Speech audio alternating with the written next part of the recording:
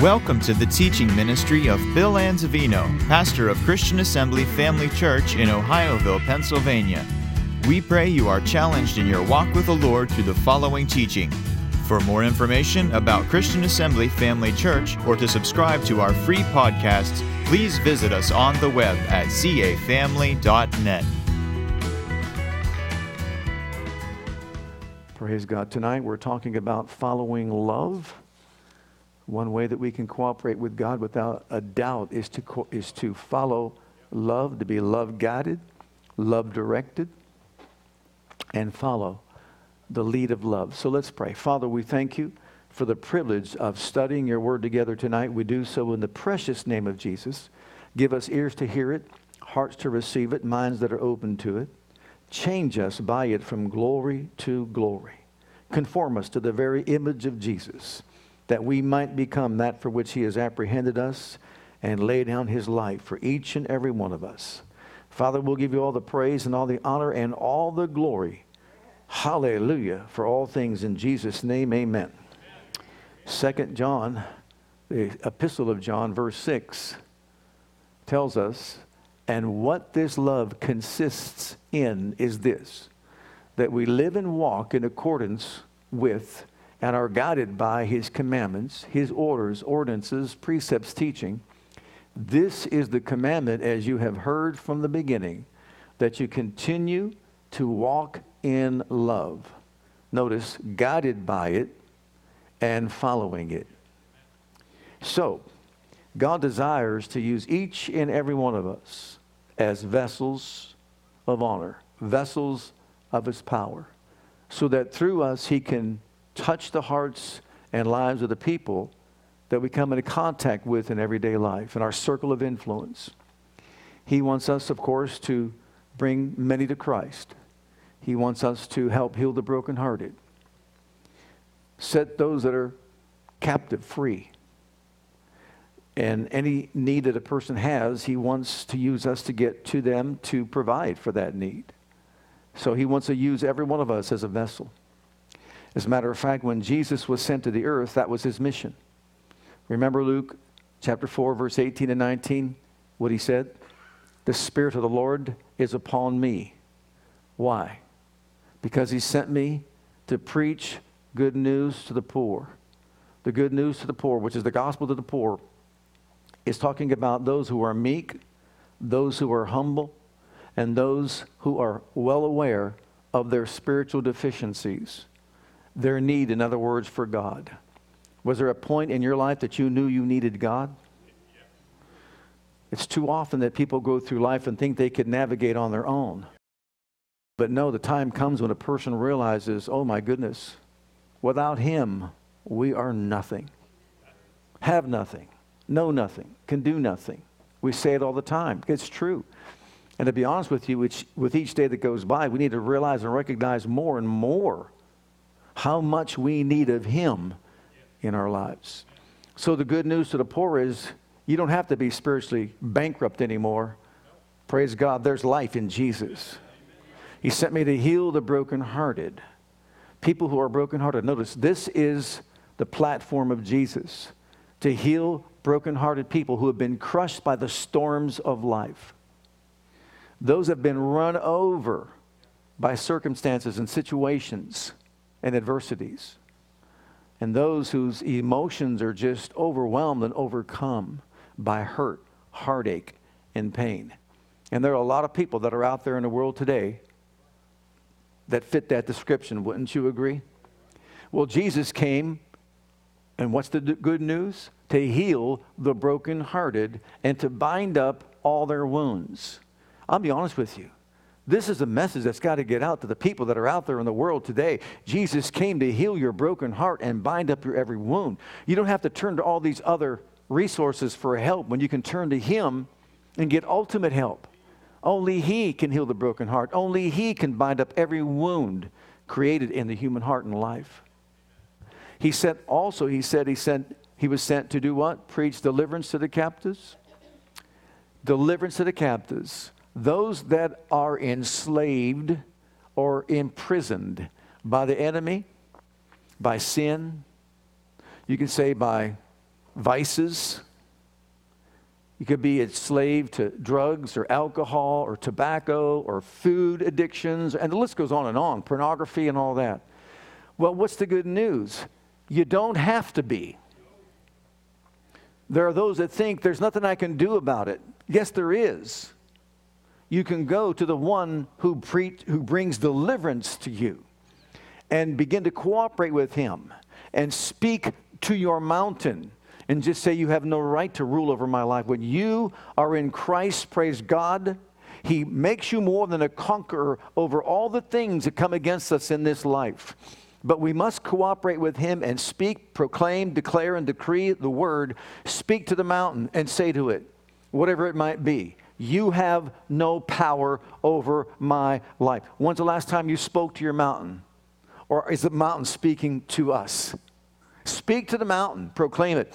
Also, to recover sight to the blind, and that could be both spiritual and physical, and Jesus did both when he was here upon the earth, did he not? To set at liberty those that are bruised. Have you been bruised? When you're chained, just like Samson was chained and grinding at the mill of the enemy, those chains can cause bruising. Well, he came to do what? Set at liberty them that are bruised, and to preach once and for all the acceptable year of the Lord, the year of Jubilee. The year came. It's here. He came. He is our Jubilee. And that means he delivers, sets free, and makes whole. That means everyone has restored back once again all the possessions that they lost in the fall of man. Oh, thank God you can have your spiritual self healed, delivered, and made whole. You can be regenerated. Your mind can be restored. Our minds can be restored. Our bodies can receive health, praise God. We can have our financial needs met. Everybody gets their possessions back. Anything that we've lost, thank God we got them all back in Christ. He's already done it. It's already been provided for, and so we thank him for that.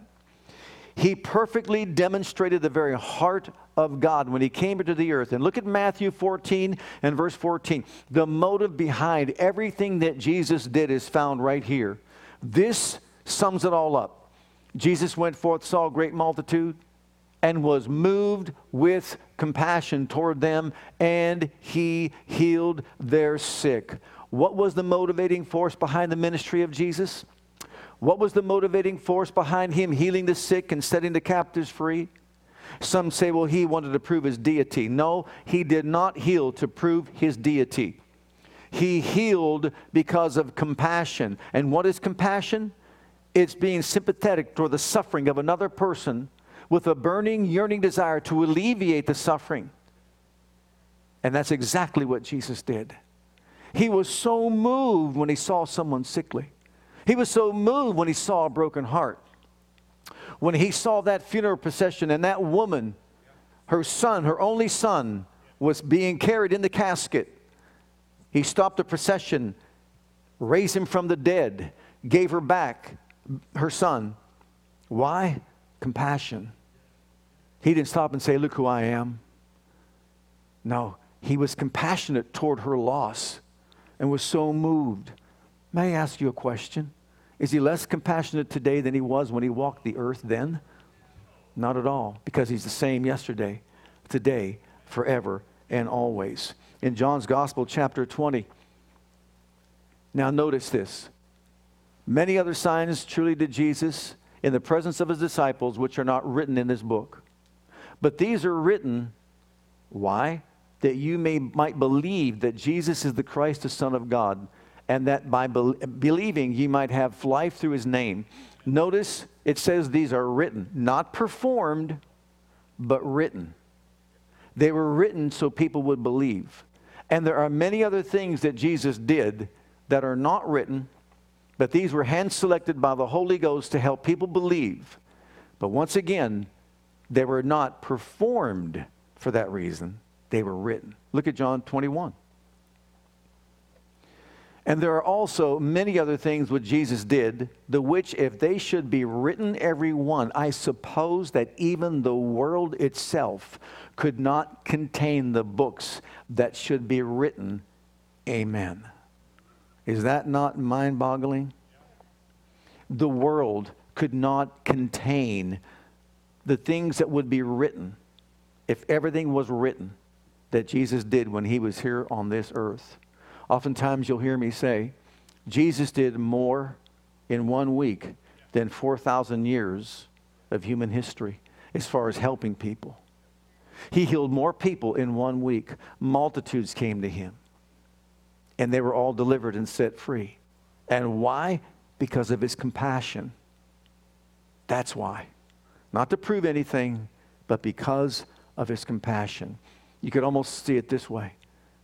God was so compassionate because Jesus came to reveal the heart of God, the Father heart of God. He saw people hurting. He saw people suffering. And he couldn't tolerate it. He couldn't stand it. Jesus came to this earth, and what does he do?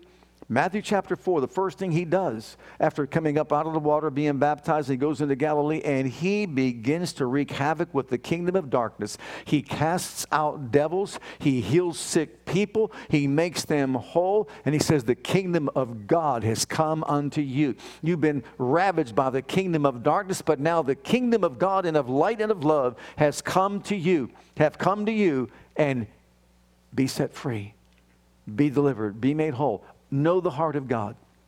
He was compassionate, and that's how he ministered life to people. In Matthew chapter 15, we see an illustration of this. Jesus departs from thence. This is chapter 15. Remember, 14 said he was moved with compassion, healed all their sick. So he departed from thence and came nigh to the Sea of Galilee and went up to a mountain and sat down there. And great multitudes. Now, multitude is a lot. Multitudes is even more. And great multitudes, you can't count, came unto him, having with them those that were lame, blind, dumb, maimed, and many others, and cast them down at Jesus' feet. And he healed them, insomuch that the multitude wondered when they saw the dumb to speak, the maimed to be whole, the lame to walk, the blind to see, and they glorified the God of Israel. Now, those are the ones that are specified, but what about the many others that were there as well? We don't know what their conditions were. Then Jesus called his disciples unto him and said, I have compassion on the multitude. I have what? Compassion on the multitude. Wait a minute. He just got done healing the blind, the deaf, the dumb, and the maimed. Body parts that were removed from people's bodies, or body parts that were never formed in people's bodies. He brought them wholeness once again. And now, look what he says. I've got compassion on the multitude. Why? Because they continue with me now 3 days and have nothing to eat. And I will not send them away fasting, lest they faint in the way. Would you call that concern? Would you call that compassion? Not like some, hey, we just had this wonderful meeting. Let's take off out of here because, we're better than the rest. No, not Jesus. Jesus is so compassionate toward them. He knows they're hungry. They haven't eaten anything for a while. And so he says, we got to do something. His disciples said unto him, whence should we have so much bread in the wilderness? Always look in the natural. As to fill so great a multitude. And Jesus saith unto them, how many loaves have ye? And they said 7. That's a pretty good number, wouldn't you say? 7. And a few little fishes. And he commanded the multitude to sit down on the ground. And he took the 7 loaves and the fishes, and 2 powerful words. What did he do? Gave thanks. Thank you. And brake them and gave to his disciples, and the disciples to the multitude. And they did all eat and were filled. And they took up of the broken meat that was left 7 baskets full. And they that did eat were 4,000 hungry men, beside women and children. And he sent away the multitude and took ship and came to the coast of Magdala. What I want us to get from this campaign, you can say this mountaintop meeting where all these people got healed, he was still concerned for their need for food. And he made provision for it. How do you get 7 loaves and a few fishes and feed everybody till they're filled, and then How many baskets are left over? 7 baskets left over. Think about it. Incredible. But what was the motivation behind the miracle? Compassion. I have compassion towards these people. Well, did you notice in John's Gospel, chapter 14, that you and I, according to Jesus, now you see the double verily there? Wherever there's a double verily, truly, truly, verily, verily, it means listen intently. Because what I'm saying is absolutely, positively true. But he drives the point home because he knows it's going to be something that's mind-boggling to all of us. Verily, verily, I say unto you, he that believes on me, the works that I do shall he do also. And greater works than these shall he do. And the reason, because I go to my Father. Wow. Well, how are we going to do the works of Jesus if we're not going to do them the same way he did them? And if he did them motivated by compassion, you know what begins with us? How compassionate are we toward suffering people, toward hurting people, toward hungry people, toward needy people, people whose hearts are broken, people who are bound in prison by these vices that are in the world today? How compassionate are we toward these people that are out there in the world suffering? Because you see, that's the motivation that we all should have. When we minister to people, what we're doing is we're ministering the love of God to them.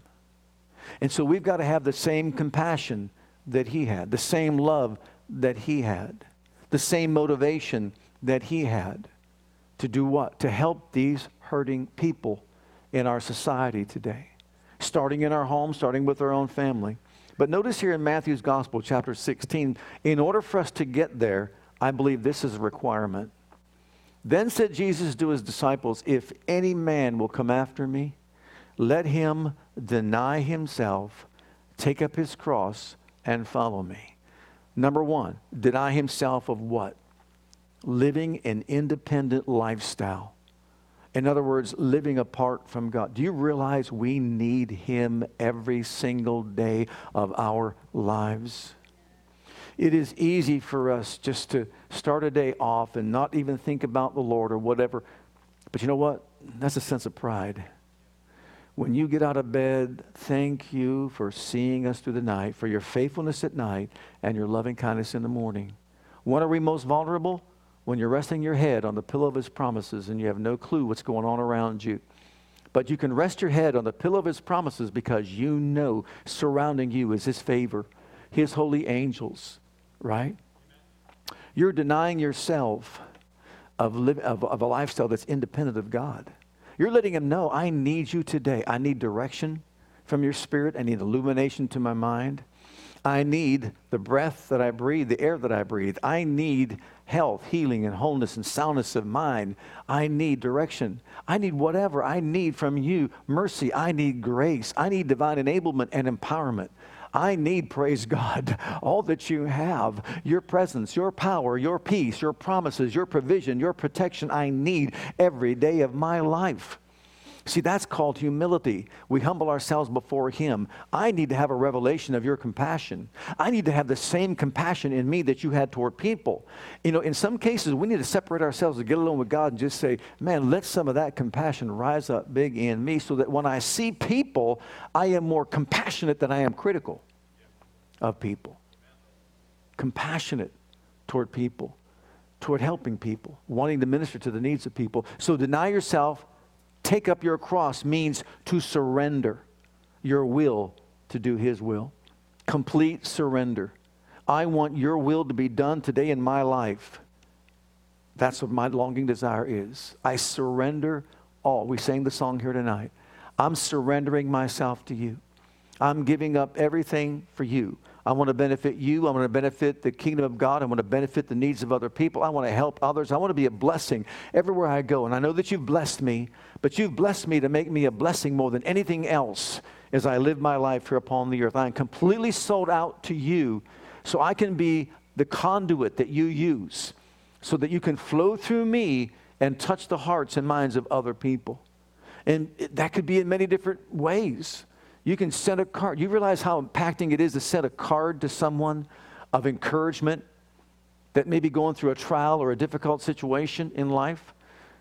Guaranteed, it'll encourage that person to rise up. It'll lift up their spirit.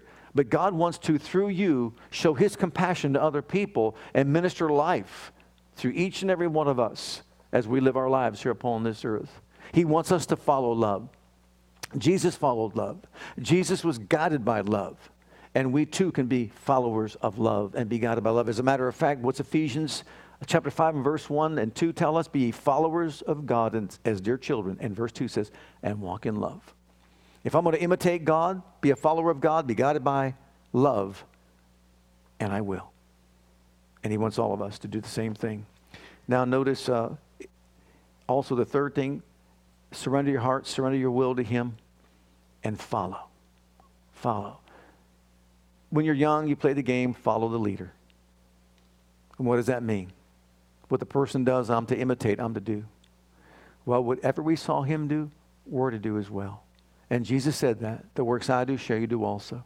And greater than these, because I go to my Father. So we're here to continue the works of Jesus.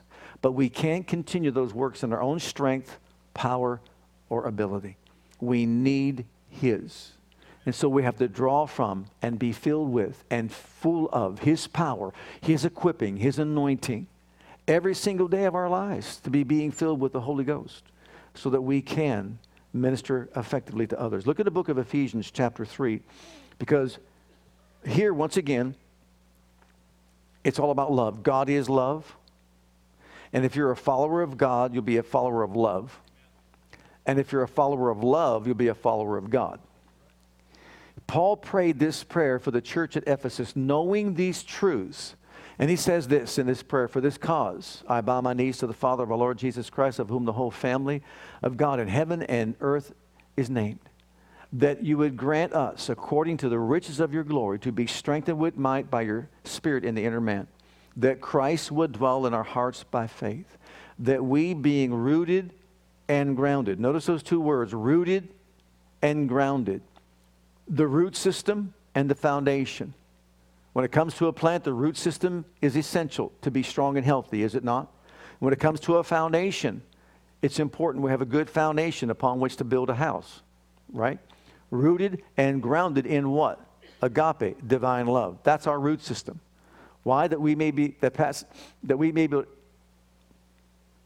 to comprehend with all saints what is the breadth and length and depth and height. Notice this, the four endless dimensions or boundless dimensions of God's love. Its breadth, its length, its depth, its height. If there's anything we should study in the Bible, it should be this. The breadth, the length, the depth, the height of God's love that passes knowledge, that we might be filled with all the fullness of God, and He would be able to do for us exceeding abundantly above all that we ask or think, according to this power that's sufficiently operative in all of our lives. So let's back it up. We're to be rooted and grounded in this divine love of God. This is love that is based on principle and decision. It's not based on feeling and emotion. It's based on, I made a decision that I'm going to love no matter how I feel. I'm motivated by compassion. I'm motivated by love. Okay. And this will be impacting when it comes to our lives and, of course, the lives of people that we minister to. But number one, look at the individual. As far as an individual life is concerned, if I want God's power manifesting in and through my life, then I must be rooted and grounded in the love of God. And what that involves, it's a twofold thing. Number one, how much He loves me. And I believe this is essential.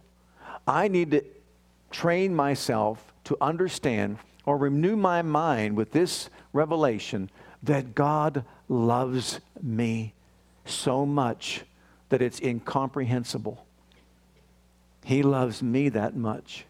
See, if I don't know that, how am I going to pass that on to someone else? He loves us with an endless love. He loves us with a proven love. His love sent His Son to die for us. And so He says, look, I've introduced you to my love, and now you know how much I love you. You know how much I care about you. So as an individual, if I want to be filled with all the fullness of Almighty God, I need to have a revelation of the breadth, the length, and the depth, and the height of God's love that passes knowledge, so I can be filled with the fullness of God. I need to know, number one, how much He loves me, and number two, how much He loves that person that's unlovely before me. Think about that statement. There's a lot of people that are in this world that are unlovely, and we know that. They're hard to love, and we know that. You think about murderers, you think about rapists, you think about all the different clientele, if you will, that are out there in the world today, and you just want to lash out. But God says, even love your enemies. We need to recognize how much He loves us so that we can also love others and know that He loves that person, even though that person's a sinner, even though that person has done horrific things. God still loves them. And God does not want them to spend an eternity in the lake of fire. And if He can use any one of us to get to them, He will do that to prevent them from going there. So as an individual, I need to know that He loves me, and because I know that love, He'll do exceeding abundantly above all I ask or think in me and through me. Number two, when it comes to a marital relationship, when it comes to marriage, love will pull down the walls that selfishness have erected in any household. Love will see to it that it will mend any kind of broken relationship in marriage. Which is why when two people get married, and I often do this even in my ceremonies, I let them know, you've given up your rights to say again, I don't love you. Those rights you've given up. Because you see, love is based on principle and decision, not feeling and emotion. And it's a choice to love someone for the rest of your life. So when it comes to marriage, it's just like oftentimes I'll say, you're buying an automobile.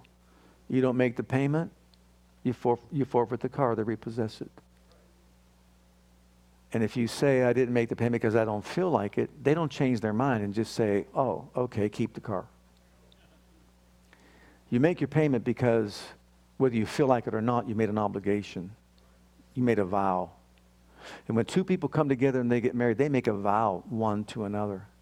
And you know what I say about that vow? Fix it. If you have feelings that say, I don't feel like I love him or I don't feel like I love her, well then get it fixed. Remember what Jesus said when you lost your or left your first love in book of Revelation? What did He say? Remember. Remember from whence you are fallen. Repent and repeat. The 3 R's. R. Remember the good times. Remember the courtship. Remember all the wonderful highlights of your relationship. Repent for allowing it to disintegrate in any way. Repent. And then repeat. What does repeat mean? Do the first works over. Just do what you did from the very beginning. You see, love will see to it that a marital relationship is strong, and it will get stronger, or it will repair the walls that selfishness brought down. Number 3, when it comes to a family, it can create a heaven-like atmosphere in the home.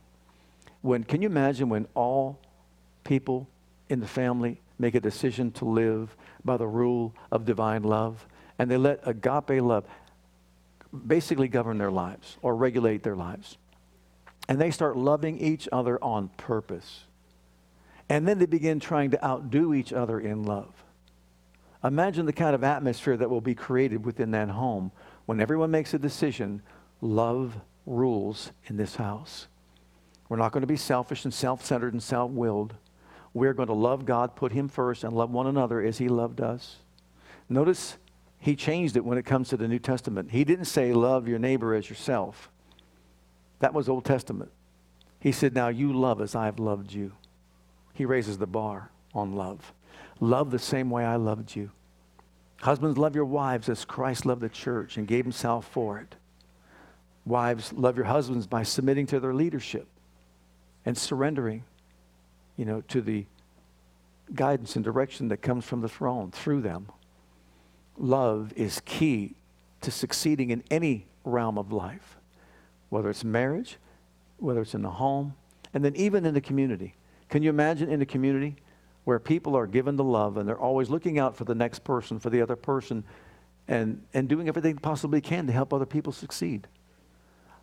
I can't wait until the 1,000-year millennial reign of Christ, when he will sit upon the throne and he will rule this world in love.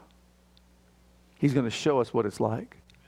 You know, when it comes to unity, when it comes to a church, for example, I'm going to be honest with you right here. This assembly of believers really is a body of believers that are dedicated to love. We truly are a family of God.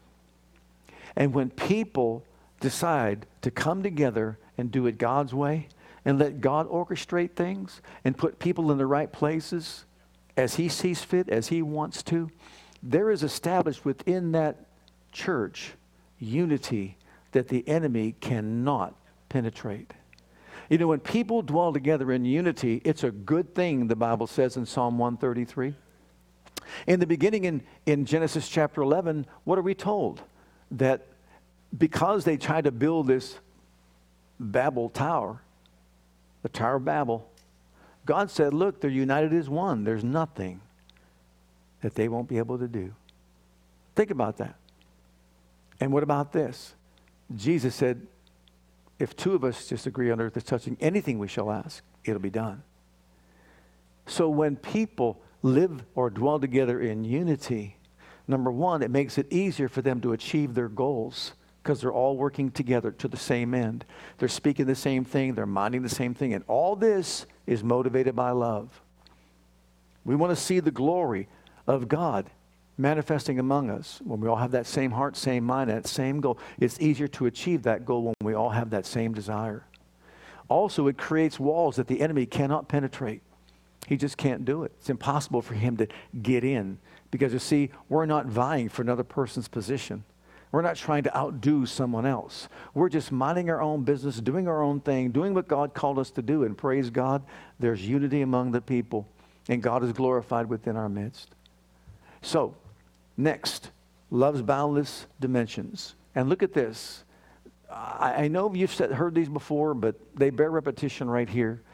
Because when it comes to being rooted and grounded in love, we have to understand what these endless or boundless dimensions are. And you see Ephesians 3:18, and we put it side by side with John 3:16. And here's what we discover. May be able to comprehend with all saints what is the breadth. What is the breadth of God's love? What is it? In John 3:16, God so loved the what? The world. So the breadth of God's love is all encompassing. It includes everything in creation. And I put this here for us to read. Look at Adam Clarke's commentary on Genesis 1:31, and then we'll look at those verses just a moment. When he said everything was brought to its predestined end and everything was brought to a place of perfection, he said it was superlatively, or only good as they could be, the plan wise, the work well executed, the different parts properly arranged, their nature, limits, mode of existence, manner of propagation, habits, mode of sustenance, permanently established and secured. For everything was formed to the utmost perfection of its nature, so that nothing could be added or diminished without encumbering the operations of matter and spirit on the one hand, or rendering them inefficient to the end and proposed on the other. And God has so done all these marvelous works as to be glorified in all, by all, through all. So look at these verses in Genesis 1:31 through 2:1. Let's read those.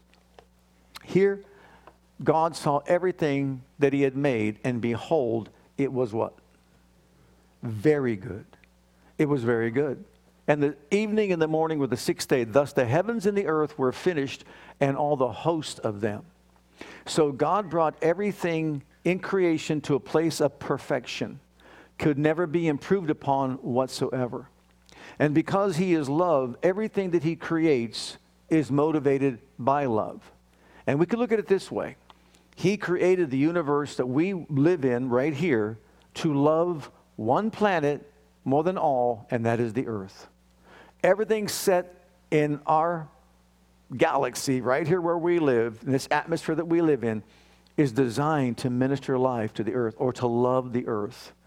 Then the earth, we know, was made before man, and the earth has everything in it to satisfy the needs of man, or we could say that the earth loves man. So everything in creation loves the earth, everything in the universe, all the stars, the sun, the moon, and all that. But then the earth loves the man to provide for him a place of habitation. Then man was designed, basically God wanted him to set his love back on God, but he failed to do so and created the fall that we, of course, all have experienced in our lives. But notice the breadth of God's love. It is seen everywhere. God's love is throughout the entire universe, and also it includes every people group of the world. God so loved the world.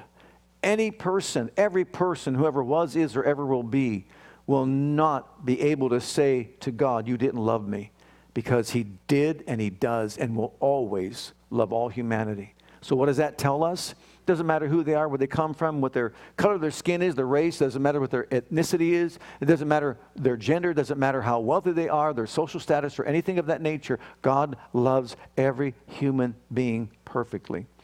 And then, secondly, the breadth of God's love is seen in creation, but the length of God's love. To what length would God go? Go back to Ephesians 3:18. To what length would he go? He so loved the world that he gave his son. Notice this, the length of God's love. Now, John 3:16 says, to what length would he go? He gave his only begotten son. When someone says, God doesn't love me, you have never studied the scriptures. He loves you so much that something happened that you and I cannot wrap our brains around.